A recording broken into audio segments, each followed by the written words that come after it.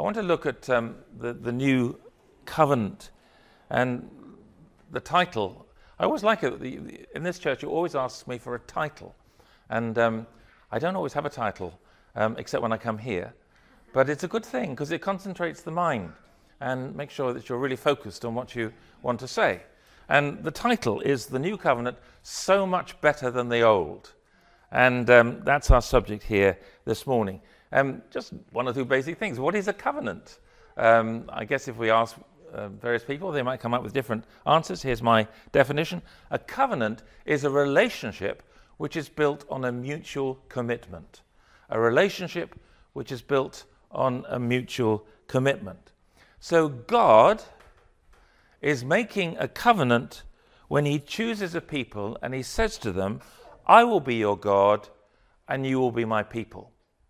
The only difference is that when we make a covenant between one another, for example, a marriage is a solemn covenant where mutual commitments are made to one another. We make vows to one another in a marriage. That's the most obvious example that will be familiar to all of us.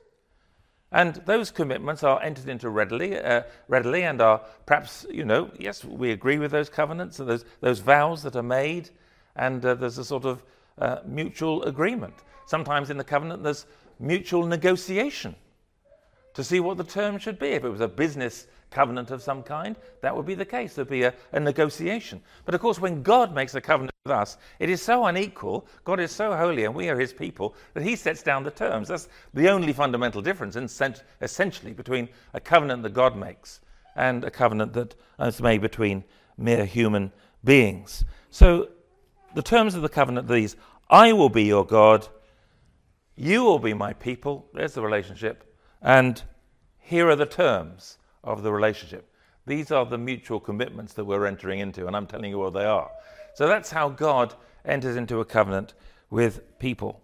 Now, there are quite a number of covenants in the Bible, but I don't want to confuse us here. The Bible is principally interested in two such covenants in the Bible. And they are so important that we divide our Bibles at the point where the new covenant replaces the old. We all know, even the children in the front row know that the Bible is divided into two: the Old Testament and the New Testament. And the word testament is exactly the same as the word covenant. Biblically speaking, there is no difference between the word testament and covenant. So we might as well divide the Bible and call it the Old Covenant and the New Covenant. And as I say, it's so important that that's how we divide our Bibles into two. No other way we divide our Bibles except in that way. And this is why the covenants, the Old Covenant and the New Covenant, are so obviously important, just as we look at the contents page of our Bibles. Now, any covenant that a holy God chooses to make with sinners like us is by definition a covenant of grace. You may hear people talk about a covenant of grace, the covenant of grace. But every covenant that a holy God makes with sinners is by definition a covenant of grace. If God decides to have a relationship with us on any terms, that is astonishing. That is amazing. That's beyond anything that we could possibly expect, because we are sinners and separated from us. He says, I want a relationship. I want to stop that distance that's been caused by sin. I want you to come back to me. I want to have this intimate relationship with you. I want a covenant with you. That's so gracious. So every covenant that we read of in the Bible that's made between God and his people is a covenant of grace by definition. So it's not surprising, therefore, that there are clear similarities between the Old Covenant and the New, the two most important covenants of all in the Bible. They are both covenants of grace. And so there are, as I say, similarities between the two. First, for example, both of these covenants require a mediator. Moses was the mediator of the Old Covenant. The Old Covenant was formed and framed and delivered, signed and sealed on Mount Sinai.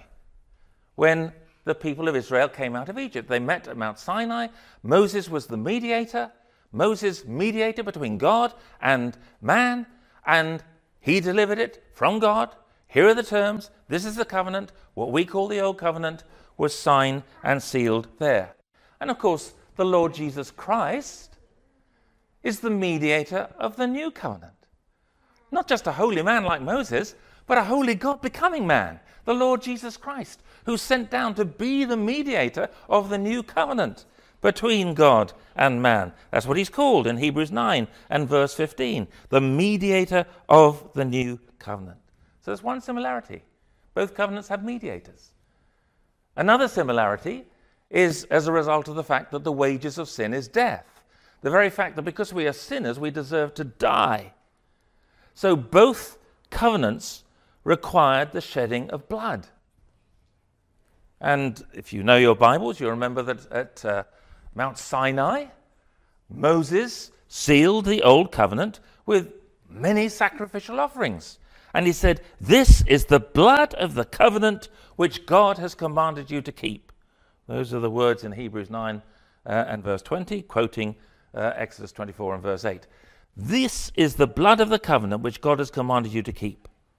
And of course, we know, it's fundamental to our New Testament faith, that at Calvary, Jesus sealed the new covenant with his own blood.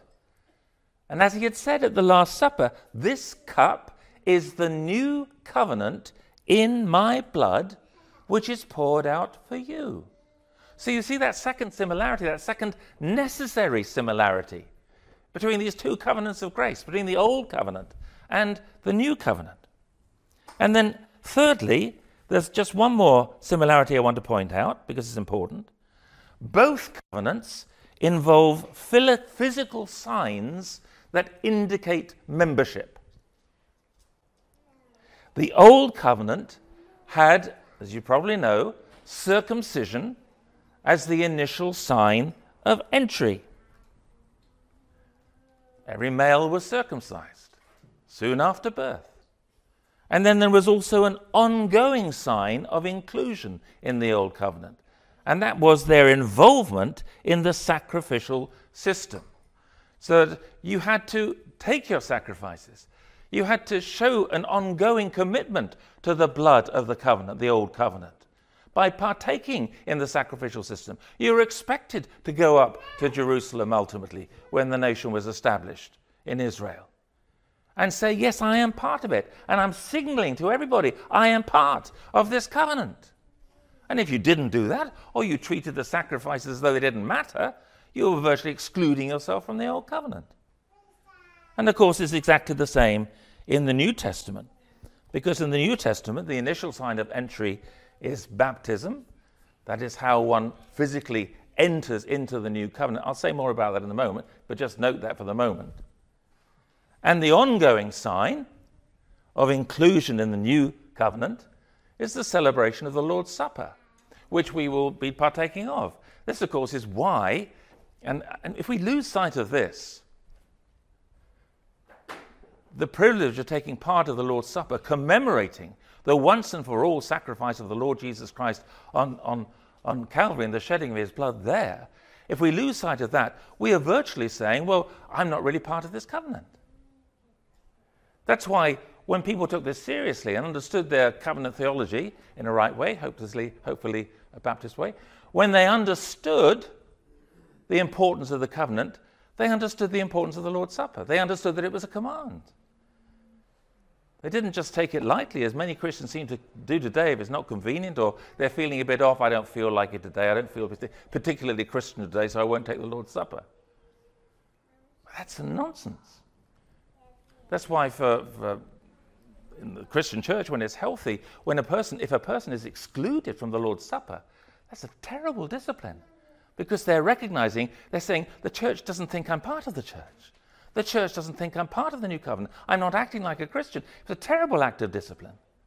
Because I think most Christians today wouldn't consider it a problem at all if for some reason or other they couldn't take the Lord's Supper. But anyway, it's a mark of inclusion, a sign of inclusion that we voluntarily come and take the Lord's Supper. See, the two ordinances, or sacraments if you want, of baptism and the Lord's Supper, which are set up in the New Testament, reflect the initial sign and the ongoing sign of inclusion in a covenant. So there's parallels there between the Old Covenant and the new. But although these parallels are there, it is essentially in the differences between the two covenants that we see why the old covenant was replaced by the new. Essentially, according to Hebrews, and it is in Hebrews that you learn most about the covenants in the New Testament, essentially, the new is infinitely better. And I don't know whether you noted through our reading how often the word better appears. In fact, you can check it out for yourself. I think I'm right in saying that the word better appears in Hebrews more often than it appears in the rest of the New Testament put together. The writer of the Hebrews is incredibly keen on the word better, and it's always intimately connected with the blessings and benefits of the new covenant. We read in chapter 7 and verse 22 that Jesus has become the guarantor of a better covenant. And he says, this is because our Father has sworn on oath that his Son, our Saviour, is the perfect eternal high priest we need, who once and for all has offered a better sacrifice. Chapter 9 and verse 23. That of himself. All the sinful priests and imperfect offerings of the old covenant could only dimly foreshadow the perfect work of Christ upon the cross. But Hebrews tells us that the new covenant is better than the old one, not only because Jesus is an infinitely better mediator, which he is, but because the new covenant is, chapter 8 and verse 6, is established on better promises. This is important. Why is the new covenant so much better than the old? Because the new covenant is established on better promises. You see, the promises of the old covenant were essentially physical and time-bound, whereas the promises of the new covenant are essentially spiritual and eternal. In this letter to the Hebrews, it speaks of new covenant believers, the ones he was writing to. He says, you joyfully accepted the confiscation of your property because you knew that you had better and lasting possessions. That's chapter 10 and verse 34. He says, you joyfully accepted the confiscation of your property because you knew you had better and lasting possessions. And that's such a new covenant statement, because it's talking about spiritual possessions. It's saying you realize that these physical blessings that you've got really are just transient. You're going to have to leave them behind. You're looking forward to better possessions, which are spiritual possessions. That wasn't how an old covenant believer would have thought. Or at least it's not how just somebody who was part of the old covenant who didn't have a true spiritual faith would have thought. No, they would have said these physical blessings, my possessions in the land, my allotment, my house, my everything, these are the blessings of God. I'm not letting them go. I'm not going to joyfully accept their confiscation, thank you very much. That's not what the old covenant's all about, and it wasn't. They were right. So he says, look, you're really new covenant believers, how you joyfully accepted this. He says that true old covenant believers were longing for a better country, a heavenly one. He says those who were really Christians or really believers under the old covenant, they may well have been looking for a better resurrection and a heavenly country. But nonetheless, he says, none of them received what had been promised, since God had planned something better for us, so that only together with us would they be made perfect. That's chapter 11, verse 40. He's saying, look, there were two groups in the old covenant. There were those who were just trapped in the old material old covenant, just valued their possessions as a gift of God and would hold on to them for dear life. And if God took them away, he think there was just a judgment. That's not how New Testament believers believe, not how the New Covenant believers understand it. There were, true believers under the old covenant, and they were looking for a heavenly country and so on and so forth, but they're only going to receive that under the terms of the new covenant together with us. They looked for them, they didn't receive them. They can only receive them now under the new covenant. Only under the new covenant can they be blessed in this way. And they'll be included in that because they were faithful under the old. That's what he's basically saying there. But I suppose what we most need to realize about the superiority of the new covenant over the old is that the new covenant can save us spiritually, whereas the old covenant cannot. As Hebrews puts it bluntly, chapter 8 and verse 7, if you've got it in front of you, for if there had been nothing wrong with that first covenant, no place would have been sought for another. Why replace it? Because there was something wrong with it. Chapter 7 and verses 18 and 19, if you turn back a page, the former regulation is set aside, that's the old covenant, is set aside because it was weak and useless. For the law made nothing perfect. And a better hope, there's that word again, is introduced by which we draw near to God. Essentially, the old covenant could not save because it required sinful people to keep God's holy law, and they can't do it. The glorious thing about the new covenant, however, is that Christ came and kept the law perfectly on our behalf. So that means that our faith is no longer hopelessly in ourselves, but hopefully in the Lord Jesus Christ. As we trust him, this is the amazing thing, and I'll refer to that in a minute in more detail, but we find that the law of God is written on our hearts. So it is now something we find that we want to keep, and that we in fact can begin to obey as the glorified Christ pours out his Holy Spirit upon us. But in any case, as I say, the promises of the new covenant are no longer dependent on our obedience, but are guaranteed by the obedience of Christ. And it's little wonder that Hebrews 8, which is the great passage basically on the superiority of the new covenant to the old, it's little wonder that Hebrews 8 quotes at length this amazing prophecy from chapter 31 of Jeremiah. This is, I think I'm right in saying, the longest Old Testament quotation in the New Testament. And it's quoted at length because it is so fundamentally important to the changeover from the Old Covenant to the New. Let's just read that again from verse 8 of chapter 8 of Hebrews. God found fault with the people and said, "The days are coming, declares the Lord, when I will make a new covenant with the people of Israel and with the people of Judah. It will not be like the covenant I made with their ancestors when I took them by the hand to lead them out of Egypt, because they did not remain faithful to my covenant, and I turned away from them, declares the Lord." The covenant is finished between God and Israel and Judah. Let's never think that the old covenant was for the nation of Israel and still is, and the new covenant is for Christians outside. It's not true. It's been replaced. This is the covenant. Verse 10, I will establish with the people of Israel after that time, declares the Lord. I will put my laws in their minds and write them on their hearts, not on tablets of stone, like Moses gave to the people under the old covenant, not external things which were there just to condemn them, which they couldn't keep, but he's writing them now on the fleshly tablets of our heart. That's incredible. I will be their God, and they will be my people. Great covenant promise. And then no longer will they teach their neighbor to say to one another, know the Lord, because they will all know me, from the least of them to the greatest, for I will forgive their wickedness and will remember their sins no more. And note the added comment in verse 13.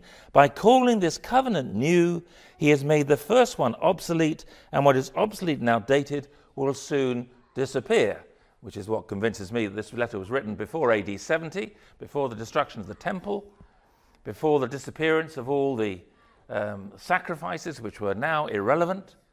Eventually they were finished, completely finished. No longer can the old covenant be kept. God made sure of that. And it's foolish to hold on to something that can no longer be kept because it's been entirely replaced by the Lord God. And note also, though, verse 11. So important, isn't it? No longer will they teach their neighbor or say to one another, know the Lord, because they will all know me, from the least of them to the greatest. This is perhaps the greatest distinction between the old covenant and the new covenant. Because the old covenant was primarily physical, you were physically born into it. And male infants receive circumcision as a sign of entry. We've said that before. And so, as a child, as an infant, you entered into the old covenant. You were a member of that covenant. But because the new covenant is exclusively spiritual, you have to be born spiritually to enter it. You have to be born again. You have to be born from above. This is, what we learn from the New Testament, John 3 or whatever. I mean, time and time again, we're taught this vital truth. You have to be born again. And that means that baptism, as a sign of entry into the new covenant, is only for those who have come to faith in Christ. We don't believe, as some people say, in adult baptism. We believe in believers' baptism. We can see all these vital distinctions between the old covenant and the new covenant. Under the old covenant, it was a mixed community. Some believed in the Lord truly and were longing for a better country, but others weren't. They were just happy with the blessings and provisions under the old covenant in purely material terms. There was a distinction between those who were true believers and those who were not under the old covenant. And those who were true believers would say to those who were just believers in the material things, they would say to them, "Know the Lord." But in the new covenant, you don't say that, because everybody who's truly a member of the new covenant knows the Lord. It's exclusively for those who are believers in the Lord Jesus. We wait until a person comes to faith, until God, by his sovereign blessing, has brought somebody to know the Lord Jesus Christ. And then we gladly baptize them and say, "You have entered the new covenant. You are a believer in the Lord Jesus Christ." Baptism is a mark of entry. Baptism is parallel to circumcision. But you don't say, therefore, that baptism should be for infants. You've got to understand the differences in the covenant. Yes, there are similarities, but there are also differences. And that's so important, isn't it, for us to understand. And that's why Paul said, for example, in Romans 9, not all who are descended from Israel are Israel, because there were this mixed multitude under the old covenant. But in the new covenant, he says, everybody knows the Lord. You don't need to say know the Lord to anybody there.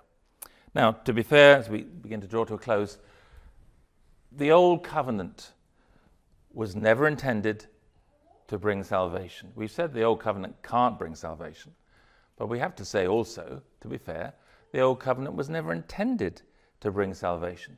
And the Apostle Paul, of course, explains this in quite some detail. Galatians 3, for example, the old covenant was intended to be a temporary, holding covenant designed to protect the nation of Israel and designed to restrain the nation of Israel as well, and also to point forward to the new covenant. And I said I would keep it just to two covenants, the old covenant and the new covenant, but we just have to say that there was a sort of prototype of the new covenant, which dates all the way back to Abraham. And in Genesis chapter 15 and Genesis chapter 17, you read about the covenant that God made with Abraham.